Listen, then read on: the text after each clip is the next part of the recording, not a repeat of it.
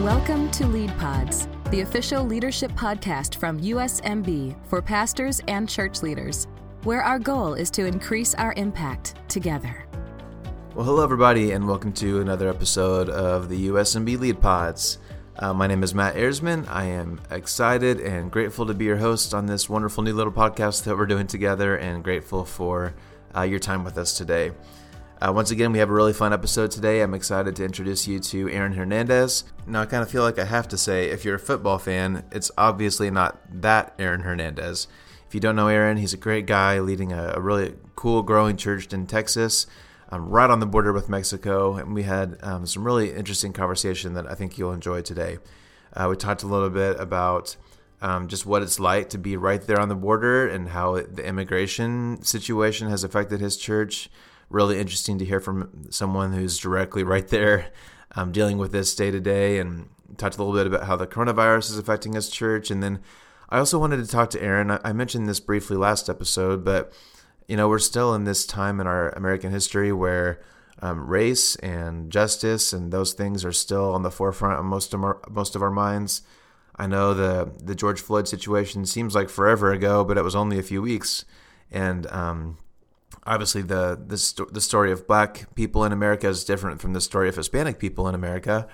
But since it was still on top of our minds for me and for Aaron, we got into a little bit about how racism has affected him personally and his church as well and his community. So even though it's totally different, we're not trying to say it's exactly the same. That's not our intention. But since we're thinking about race anyway, we actually bumped this episode up a couple weeks so that we could get this out and you could hear from Aaron, because I think he's got some helpful wisdom for white church leaders in the church today. So I really enjoyed this conversation with Aaron and felt like I learned a lot, and I think you will as well. So we'll take a quick break and get right to Aaron Hernandez. Today's Lead Podcast is sponsored by Mennonite Central Committee. Refugees, migrants, and prisoners around the world are especially affected by COVID-19. In the U.S., people of color bear the disproportionate brunt of the pandemic. Jesus calls us to pray, give, and speak boldly for justice. Responding to this call, MCC invites churches and individuals to join us in faithful action. With your prayers and support, we care for neighbors near and far. Learn more at mcc.org. All right. Well, hey, I'm excited for today's conversation. Right now, I'm joined by Aaron Hernandez, and we were just chatting a little bit here, and I'm excited for myself to get to know him a little bit better, and for those of you listening to get to know him as well. So Aaron, thanks so much for your time today. Grateful for your time. It's an honor and it's a pleasure to be able to speak to you today, and of course, be able to have this lane of communication with our USMB family. Absolutely. So Aaron, I think some people probably know you, but a lot probably don't. So tell us a little bit about yourself. You just told me you've got a whole bunch of kids at home, and I know you've got a growing church. So tell us about you and your family and your church. Yeah, well, look, I'm married to my beautiful wife, Alejandra, for 20 years now. And in those 20 years, God has blessed us with 5 children. This year is a big challenging year. We have 2 in high school, 1 in middle school, 1 in first grade, and 1 coming into school barely. So that's going to cover all of them, right? So it's a joy, it's a challenge all the time, but family is what we love, and we really, really enjoy how God is using our family, not just amongst us, but be able to serve within the church, which most of my kids are already serving within the church. So myself, my background a little bit, I grew up as a pastor's kid. That was also challenging. That was a joy as well. Being a pastor's kid in Mexico, actually, my father was pastor for many years at a church where I grew up in. I served. I learned a lot. And this church was right across the border from where I grew up in. I lived in McAllen, and the next border town there in Mexico was Reynosa. So that's where we did life, is crossing the bridge every day, coming back every day, 2-3 times a week, because Hispanics like gathering for many services a week. And so we did that often, right? So it was wonderful. It was good, but it was challenging at times. But even in those difficulties, now that I'm a pastor, I was able to learn a lot from growing up with my dad, my parents, and hopefully doing it better, a little bit better this time around now with my family. Mm-hmm. And I was looking up some information about your church before we started, and when you say you're on the border, you are literally on the border. So how far away from your church is the actual border to Mexico? Well, living right now with my family and where our home church is at in La Grulla, Texas, and south of us is about 1.5 miles, and the river is right there. Okay. So south of us, there's not a lot of city, not a lot of roads. There's dirt roads to get to the river, the Rio Grande River. So that Rio Grande River that runs through our area, our community is called the Rio Grande Valley of Texas, South Texas. So we're right there. We're not far. Our life is on both sides of the border, which is very unique to us because we are that close, and we still all mainly have family across the border. So that's part of our life, right? It hasn't gone away. We just didn't come to the United States and didn't go back. We travel before it might have been a little bit more. Now maybe once a month or once every 2 months to see family or anything. So yeah, it's a unique thing that we have by living right across the border. Mm-hmm. And we were talking before, I know COVID has affected your church just like it did everyone else's. And you were telling me you have a second campus, but things have kind of changed. You want to tell us a little bit about your two church campuses? Yes. So we have our main campus right in La Grulla, and then we have a campus that we started about 9 years ago. And, it hasn't, we've had up to 45 to 50 members that have been faithful throughout the history of that campus. But during the last year, of course, a lot of work and I was still the primary guy going and coming. So we kind of put a hold, and COVID came in. So we still have a following from those members online and are very faithful at times, even with their offerings still. So we're praying to see what's our next step with our McAllen campus. That's where it's situated at. There's still been a lot of desire from that group of members to want to start back up again. And we hope by the things that we've learned, we could have a better strategy when we kick that off once again soon, hopefully. So our Grulla campus right now is kind of the main campus right now, the only campus. Mm-hmm. And yes, we're opening back up hopefully by the end of June.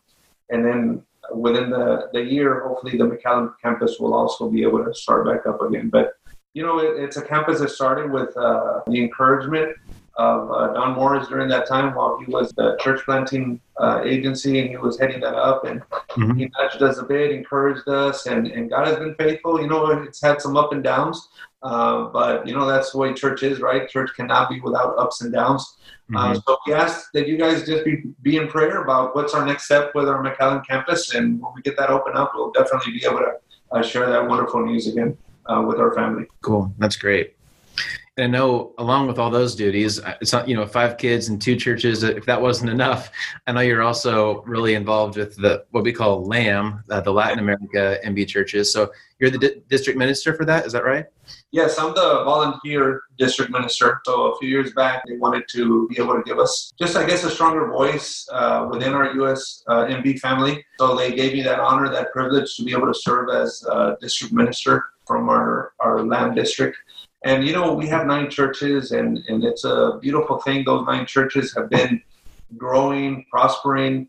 As a matter of fact, I would say about 75% of our churches right now are in the process of remodeling or enlarging to a maybe new facility. So that's good signs of life within our district. Yeah. So we are grateful for that because it's movement forward. It's being able to see the needs of our community. So I have involvement with our churches along with a wonderful group of people, our leadership here in the LAM district, to be able to help resource our churches. And of course, my one of my duties specifically is to be able to be a connection within our USMB family district. So I really am grateful for USMB just having that continued desire to want to know what's going on within our district, and also what are we thinking, right? How can we plug into the overall USMB family? Yeah, absolutely. And that's one of the main reasons I'm excited for this conversation is I feel your church is probably different from the churches that a lot of us attend, and you probably lead it differently, and your congregation might look a little bit different. So we have a lot to learn from you, and I'm excited to hear more here as we dive in a little bit more. So before we started, you told me that your community is I think you said 95% Hispanic, very large Hispanic community. So why don't you tell us what are just some unique challenges as you're leading a Hispanic community, maybe compared to what some of the other churches might look like? Well, yeah, you see, our community, when we think about Hispanics, right, or any other race within our country, we kind of think linear, right, and everybody just falls into that pocket, right? Right. But there are different pockets, right, of Hispanics and immigrants that are coming from different countries in our day. We live right along the border. So like I said earlier, our life is on both sides of the border. So we have about 90 to 95% of our community is mainly Hispanic. Recently, we've had, because of growing jobs in our community within the medical field, within the Border Patrol and those agencies, a lot of people are coming from up north and different parts of the country to be a part of these jobs and seeking a better life or a better way of living. And so, yeah, we're beginning to have more of a mixture amongst us, but still predominantly Hispanic, very bilingual. We have the first generation grandparents that are very close to their heart of always have to speak Spanish, and that's the way it is. We have the second generation that is, we're still Hispanic, but we're Hispanic Americans now and have bilingual language. And then we have our third and fourth generation Hispanics, our children that they might not even know Spanish sometimes, right? But they want to be that Hispanic American that doesn't speak much Spanish, right? So we have that mixture amongst us, and I know it might be different maybe from some of our Hispanic churches that are up north, because they get sometimes first generation Latin Americans that just arrived from whatever part of Latin America and know English, trying to do life and get a job and trying to get their kids into school. So there are other groups and other pockets of Hispanics here that struggle more than what we are struggling here in right. South Texas. So that's a reality that we are fully aware of, and we never want to say, well, these Hispanics are like those Hispanics, and right. It's much different because, like I said, we live right along the border, and some people that come through our border but don't stay, they're traveling up north, they walk into communities where it's not maybe even 10, 20% Hispanic at all, and they have to deal with those struggles in their communities. Yeah. And speaking of the bilingual thing, man, I watched, 5-10 minutes of one of your recent church services this morning. Oh, okay. My goodness, Aaron, you are smart. Because if people haven't watched your service, it was amazing to me because you would speak maybe a sentence or maybe even a handful of words in English, and then you would translate for yourself into Spanish. You're constantly, every sentence or so, going back and forth. And by the time I finish this sentence, I'm not going to remember what I just said. But I was very impressed. I'm sure, you've just done it so long, it's probably second nature to you, but that's something that a lot of us don't have to think about is you're translating for yourself while you're preaching. And I was just very impressed. Right. Yeah. So, most of us here in my area, because we have older family that is just primarily Spanish, and then you have your job and your school that is English, you're back and forth all the time, right? A lot of people have asked me, right, if maybe that are not from our community, and they'll say, well, how do you do that? Well, you learn it, right? It's just part of you. It's part of your growing up. But also I don't think about it when I'm preaching. It's just God gives me the gift to be able to translate it that way, because honestly, there are times where I'll look even back to one of my messages to kind of go see where I need to fix or something. And I'm like, how did I even know to say that in between the translation? Because I'll make my messages are in English. All my messages, I'll write them out in English, and I'm not practicing to translate them till I do my message, and God just blesses me with that gift. But most of us here in the community, we're able to go back and forth and translate in that way. But it's just something that our church needed. And our church enjoys because of the different generations that we have within our church. So as long as the church says that it's still good, then we're going to continue to do bilingual in that way. Well, I was very impressed. And that's something I would not be able to do. So you're very gifted in that regard. I appreciate that. Somebody actually told me, how you could up one, and they said, try learning sign language. And once you learn sign language, oh my goodness. So my daughter is trying to teach me maybe a little bit of sign language and working on that together, maybe for some situation where it's needed. Because we did have that situation a few years back where we had somebody that wasn't able to hear. Mm-hmm. And I just, in my heart, I was like, oh man, if we only had somebody that had that gift, right? But I don't have to do it all. I wish somebody else could be able to learn that as well. Well, still, it's very impressive.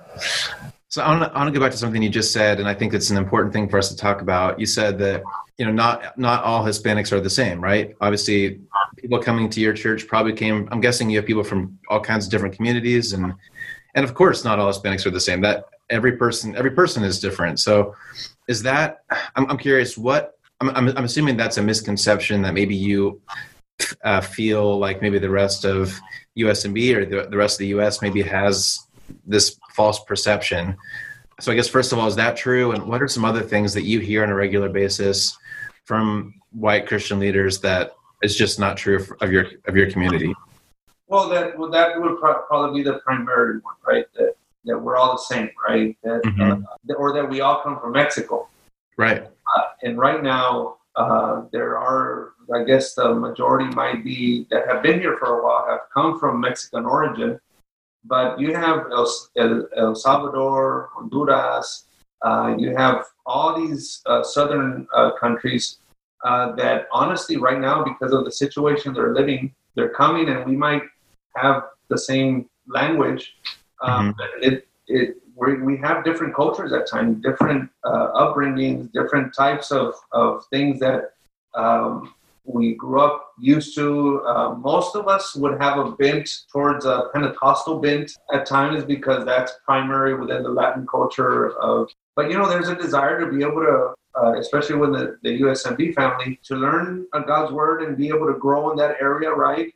Sometimes because we have that bent or that training, a lot of us, I grew up in a Pentecostal church myself. You come in and there might be some differences, but along the way, you're learning and you're growing and God is speaking to your heart. And I think many of us that are coming from Latin American countries have that desire, right? There's still this distinctive about us, right? We love music. We love to move. We love just maybe the music a little bit louder, a little bit more interactive, right? But that's something that I'm thinking for the different Latin American countries that we're all coming from. Even the styles of music are different and so many things. So, I would say to our USMB family, when they see Hispanics, when they see Latin Americans, we're all very relational, but we all have a different story also. There's something about us that is a plus, an added of where we grew up in. And hopefully USMB, as they have engaged Hispanics and Latin Americans, to be able to offer those gifts, right? To be able to put those gifts to service within our USMB family. Absolutely. And just kind of a peek behind the curtain for people listening, we're recording this, mid early June, and this week, the George Floyd stuff is still at the top of the news, and everyone's thinking about racism right now. And right now, the topic of conversation this week is kind of whites and blacks, but I know that Hispanic racism is still very much a thing that our country needs to improve on. And so, again, you and I were speaking earlier that it's good news that you don't necessarily see a ton of racism in your community, but I know that you have faced that in other times of your life. Do you want to tell me about that a little bit? Yeah, sure. It's very unfortunate, but at the same time, I think that these things really put a light on the things that we need to pray for our country, right? I think in our community, we're very comfortable, really, because we're primarily Hispanic, and most of us are comfortable with each other in that way.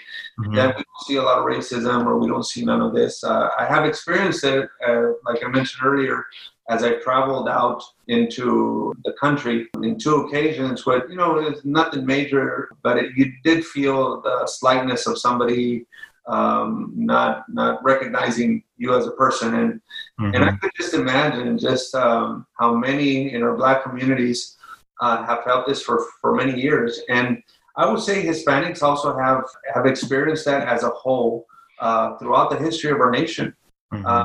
Yesterday I was talking to one of my daughters because they were showing the movie Selma, on TV, and I was watching that, and she says, was it really like that here in the United States? And I said, it was worse than that. I mean, the reality of this is the movie, of course, depicts it in a certain light, but the truth of it is very harmful, right? And Hispanics for years have been the people working out in the fields, the people picking up the crops, and that's the labor that for many, many generations Hispanics have done in our country. And, some of those things from the beginning is you hear the stories of the suffering they had to go through, the lack of resources that they had to have to deal with, at times being fumigated on while they were still picking up crops. Those stories, that's part of our culture, that's part of our history. As Christians, we're called to forgive, and we're called to look at this in light of who Jesus is and what he's done for us and how we can better our life and our situation for our children. But, those things with people that haven't found forgiveness in Christ, they carry that, right? They carry that throughout generation to generation. And we see it now by many Hispanics maybe joining with their Black brothers and sisters and saying, hey, we're part of this too. We want to march also. We want to protest as well. Of course, the violence that has come out, we're not for that. It's unfortunate, right, that many people have to lose their businesses and a lot of what they worked for many years. But, protesting, being able to speak your voice and be able to say, hey, we're tired, we want change. Well, we're all for that, right? And I think Hispanic culture in our history has experienced some of this in many occasions, and we've had voices throughout our history that have spoken up during times in the earlier part of the last century. People driven out from Denver, from California, hundreds of people, right? Because of threats, because of so many threats that were being made towards families and their jobs and so many situations. So, it's reality, right? We're in it now. We have to face it. We cannot hide from it anymore. But, I would tell our USMB family, when Jesus spoke about who our neighbor is, right? And wonderful story about the Good Samaritan in the book of Luke. And he tells us basically, don't turn your eyes away. Right. If you're seeing it, walk over and be part of the solution for healing, right?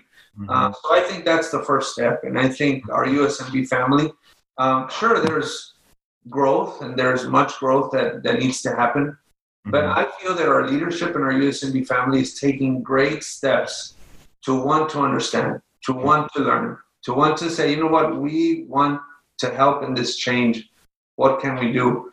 So, for me to be able to speak to our leadership and our leaders that are part of our USMB family right now, it just brings me joy and peace to know that I'm part of an organization of faith that wants to do something about this and be able to be a light for the future of this, not just because of what's going on right now, but be part of the change that hopefully we'll experience for many generations to come. Yeah. That's so important. And you maybe just answered this, but I want to give you a chance to go a little bit deeper if you want to. Again, you and I were speaking briefly beforehand that I've heard some people say that maybe 10 or 15, maybe 20 years, maybe less than that, maybe 2 or 3 years, sometime there's going to be a wave of regret from white leaders, they're saying, of how we've treated Hispanic people in our nation's history. Like right now, we're kind of going through the African-American phase, and like, thank goodness, like we need to address Black racism, of course. But right now, no one's really talking about Hispanic racism, and some experts are saying that's going to be the next wave. And so I just want to give you a chance to address that even further. Like, what else for white leaders in the church? What else do we need to know? And how else can we help your community? Well, one of the things about Hispanics and Latin Americans in general is that they are hard workers. They don't want to live off of anybody. They want to earn their wage. They're gifted. They have talents. They have resources to be able to say, this is what I bring to the table. And I've heard many times throughout the last few years, right? If Hispanics or immigrants one day choose to not show up to work in the United States, then that's going to leave a lot of tables without food. It's going to leave a lot of industries trying to find new employees because they're doing a lot of labor and a lot of work that other people don't want to do. But these immigrants and Hispanics have said, you know what, we want those jobs, we'll do those jobs, we have the ability to do those jobs. So looking forward 20 years down the road, because of the situation that many Latin American countries are facing right now, this immigration is not going to stop. People are going to continue to come to the United States. So I would say, yes, on whatever side of the aisle you fall in, right or left, this is reality, right? This is something that we can get mad about and say, well, there's legal ways to do this or there's not. But once we understand the story of where these people are coming from, no medicine, no food, no security, no safety for their family. I mean, what would you do? Right. You'd go to that next country, right? You'd say, how can I better my family? So most of these families, I would say the majority, that's their desire. That's what they want. And I think if we open our eyes to that sooner than later, it'll be able to bless not only our churches, but America in general, to be able to tap into this talent and these resources and these gifts that our Hispanic and Latin brothers bring to the table. Absolutely. And I imagine, a lot of people listening, probably have never been to the border. They've maybe never been to Mexico. And my perspective is different from you. Earlier, you said you go back and forth kind of all the time, and that's part of your life. And I'm sure most people in your church and in your community, like you said, they've got family and they hop back and forth. So I imagine when you're that close to the border, that close to the people who are having to face these things, your perspective is so much different from mine or someone who lives even further north than I do. So is there anything else about that you think maybe we just don't fully understand since we don't see it every day? Yeah, well, we're not only, there's a side of this that many times we don't hear of, right? And this is the drug cartels, the people that are responsible many times for bringing these people over. In other words, you cannot cross the river or cross in any certain way without one of the drug cartels knowing about it. Mm. So many of these people, they leave their home with this desire to better their family. But on the way over here, they face a lot of abuse.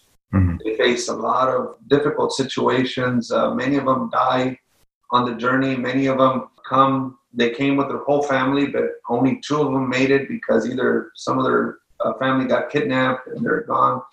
And I really appreciate in our community, we have a strong Border Patrol agency, and we have relationship with some within our church that are Border Patrol agents, right? So we appreciate the work that they do to be able to help people that are in danger, people that are suffering when they're crossing and stuff, right? So their job or desire is not, we just want to send you back. Their desire, their purpose is to be able to help people that are being abused and mistreated. So, we live in a community where you have helicopters going through our area every once in a while. You have Border Patrol trucks all over the place. That's just the way it is.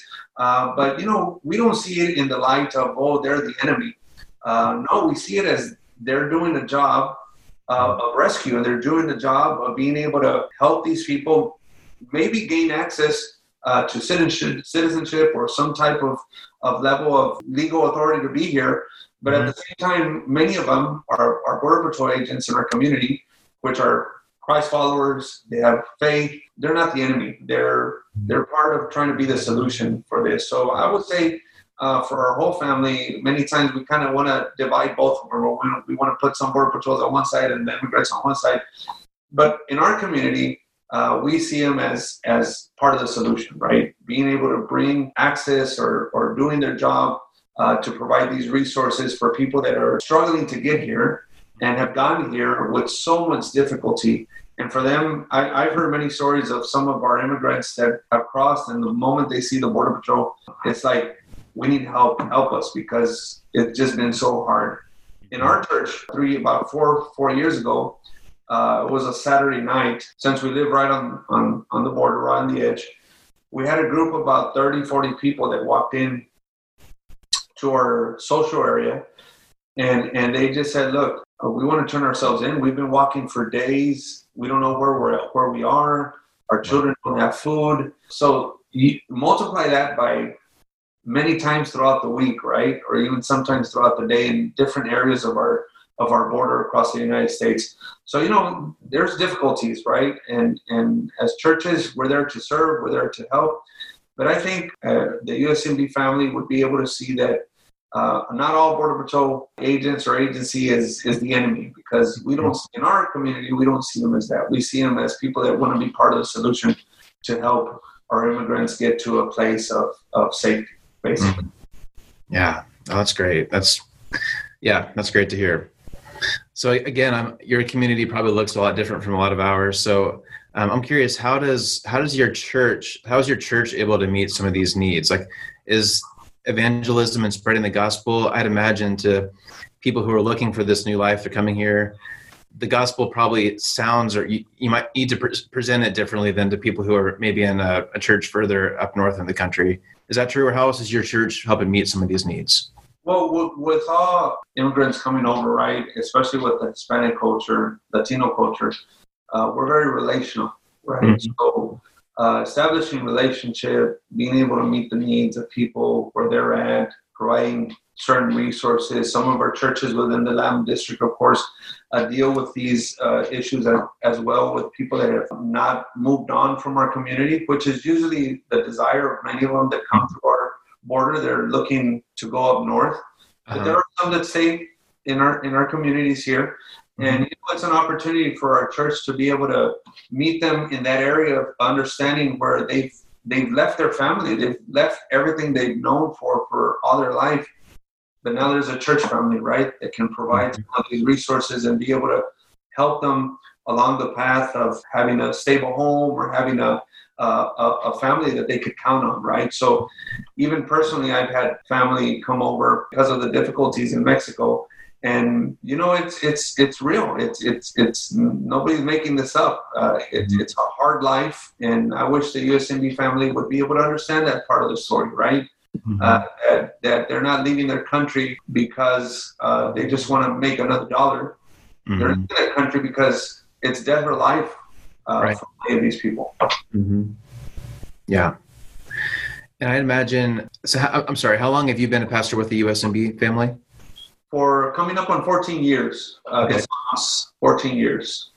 So I'm curious, as you've kind of grown in leadership in the USMB world, and you've been around for a while, have there been some times where maybe you had an idea that was different from kind of what the normal USMB church planting or even pastoring world was? Or what kind of challenges has there been as the Hispanic culture kind of increases in our USMB family?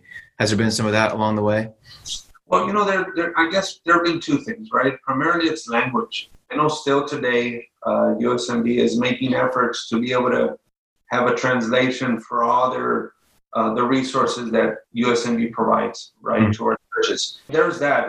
That is continually growing. Our faith and life brochures and all those things are being translated over to Spanish. I think one of the things that we need to work on is our main voices, leaders within our USMB, to provide another avenue where there's translation for those teachings and those types of maybe seminars or things that I've been blessed at times also with Multiply, has some good conferences and good resources available.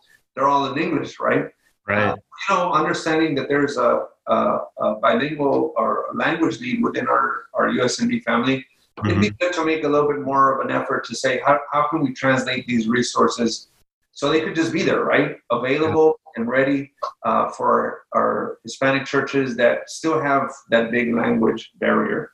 And another thing that USMB has working hard on is giving other languages and races a place at the table. And not only, maybe in previous years, it was more come and be with us at the table. Now it's more, we need you at the table.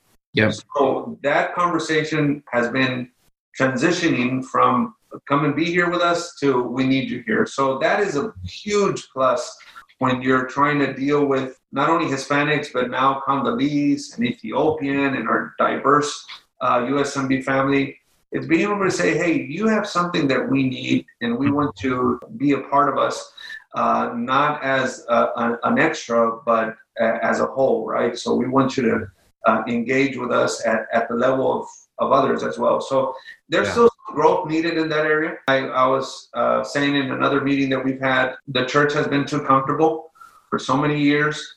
I'm talking about church in general, but I think also USMB has been comfortable, right? And it's not USMB's fault. Our founders, our main churches have primarily been quiet churches. There's no fault in that, right? At all. Right. But now that we're transitioning and we're beginning to grow into a diverse USMB family, the efforts that are being made as they continue, I think it's helping a lot. And it's really inviting us in a way that maybe before we didn't feel that invitation coming in. Yeah.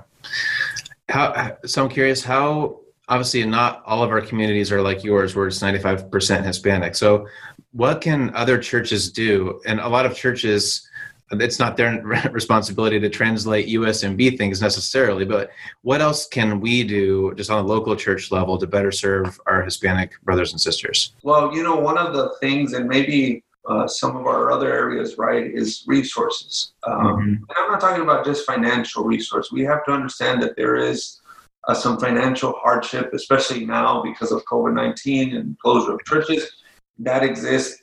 But, there are some very gifted churches within our USMB family that have wonderful resources as far as different ministries, youth ministry, evangelism ministry, these different types of resources that are already made for their local churches.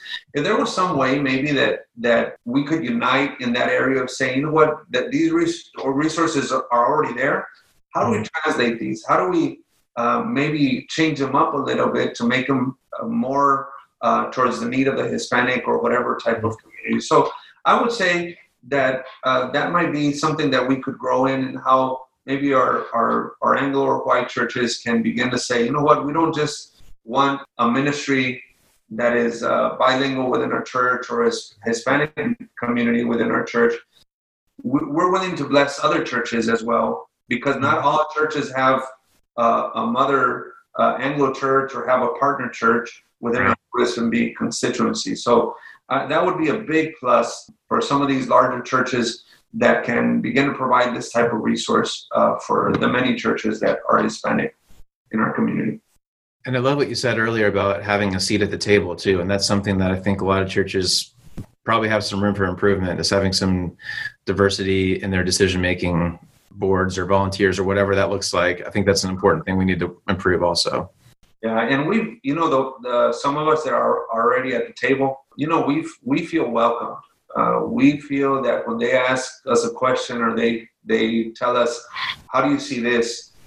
There is honesty, there's humility behind that, and that just gives us more of a desire to tell our families back home in our church communities to say, hey, they're real about this. They really want us at the table. They have this desire to grow in this area. So I think Don Morris's leadership and the many that are around him right now are going in that direction, and we're grateful for that desire. Absolutely. And, I was talking with my pastor earlier this week, again, just about all the racism riots and stuff that's happening as we're recording. And I just hope that we can, if nothing else, I hope the good that comes out of this season is just conversation and just a willingness to talk about this stuff, and a willingness to admit that we've made a lot of mistakes and we need to do better. And the church isn't immune to that. And so I hope there's more and more conversations where we white leaders recognize, like you were talking about, that we're one body. We need all of us. Different groups bring different gifts. And I just hope there's kind of more and more of an awakening of that as part of these conversations. And hopefully we can, a lot of the big change that needs to happen in this country, it's going to be one-on-one, right? I don't have a whole lot of change to change our country, but if I change and improve how I have one-on-one conversations, and if everyone listening does that, that's how we're going to be able to chip away at this long term. So I just want to affirm you, Aaron. I'm grateful for your leadership, and we need more people like you. So thank you for your leadership. And we've probably gone over time already, but as we're beginning to wrap up here, how else can we be praying for you or your church, or what other kind of last words do you have for us that we need to hear or that we can improve on? What else would you like to share with us? Yeah, well, being part of the USMB family, not growing up in USMB, learned a lot. I've grown in my understanding of our Mennonite brethren faith, our Anabaptist, evangelical distinctives. But one of the things about our family is that desire to be a blessing to each other. I'll tell you this story. A few years back, I was at one of our study conferences. And sometimes you know quite a few people, but then, of course, there's many you don't. And I was at one of the hotels, and we were getting ready for our meeting, and a gentleman from the Central District came up to me, and he goes, "Are you Aaron?" And I said, "Yes." And from this church? And I said, "Yes." And he says, we don't know each other. He says, but our church prays for you and your church every single week at our prayer gathering. Mm-hmm. And that really, it just melted me. It was one of those moments when you're like, I'm part of the right family. Mm-hmm. And sometimes we might not have the one-on-one conversation. Mm-hmm. Sometimes we might not be able to sit down at the table to have these conversations, which I know they need to happen. Mm-hmm. But praying for each other, encouraging each other, and just having this desire from God to say, if we become more diverse amongst, and that's what's happening within our USMB family, well, that's a picture of heaven, right? Mm-hmm. So the more we look like what heaven's going to be like, the better I think we're going to be off as a USMB conference. So there are some uncomfortable conversations that need to happen. And I would say from my side of being a Hispanic, we humbly need to come before our brothers as well, because we have been blessed for so many years, so many resources that have started many of our churches from our white Anglo churches, and they've invested and they've given for so many years, not only their resources, but families have come down and started our churches. And so we need to recognize that on our side and be able to say, hey, it hasn't always been bad. Mm-hmm. There's been so much good that we've been blessed with and benefited from. So it's not just the other side has to come. No, we have to also, Hispanics and Latin Americans, have to come with an attitude of humility, an attitude of saying, we recognize what you've done. We recognize the work that you've invested in our communities, in our churches.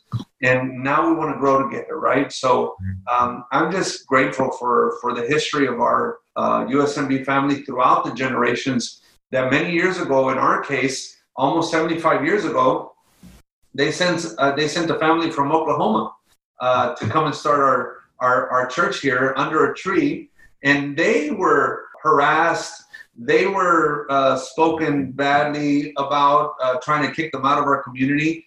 But their faithfulness endured. And now we are here almost 75 years later, and the gospel of God is still reaching out into our community. So, it's both sides. Yeah, it's not just one side. And we want to, as far as me personally, I need to recognize that and come to the table with an attitude of saying, okay, how can we grow together from this, right? So really appreciate all that USMB family has done for our different communities. Well, this is going to sound really cheesy. I don't mean it that way, but the little subtitle or the slogan that USMB has been using lately is increasing impacts together, right? And that's what this is all about. Like you bring gifts, I bring gifts, everyone brings gifts, and we're going to do the best work if we all do our own parts and work together on it. So, man, Aaron, I know you're in a part of the country that's, unfortunately, it's going to be hard for a while. I don't see, the immigration stuff's not going to magically be fixed tomorrow. So I encourage everybody listening to keep Aaron and his church in your prayers. And our country has a long way to go. So I hope we can keep working on that together, making some improvement. And yeah, your voice is important, Aaron. So thank you for all the work you're doing. Thank you, man. Really appreciate it. Although USMB Gathering 2020 was canceled due to the coronavirus, we invite you to join with Mennonite brethren from across the United States as we gather online this summer to be challenged, inspired, encouraged, and empowered for increasing impact. Mark your calendar for July 22nd through the 24th. and log on to participate together in worship, dynamic webinars, and business sessions. And watch for Lead Pods featuring speakers scheduled for Gathering 2020. The podcasts will release July 17th, 24th, and 31st. Visit the USMB website at www.usmb.org for the schedule and registration information. All right, well, I hope you enjoyed that conversation with Aaron as much as I did.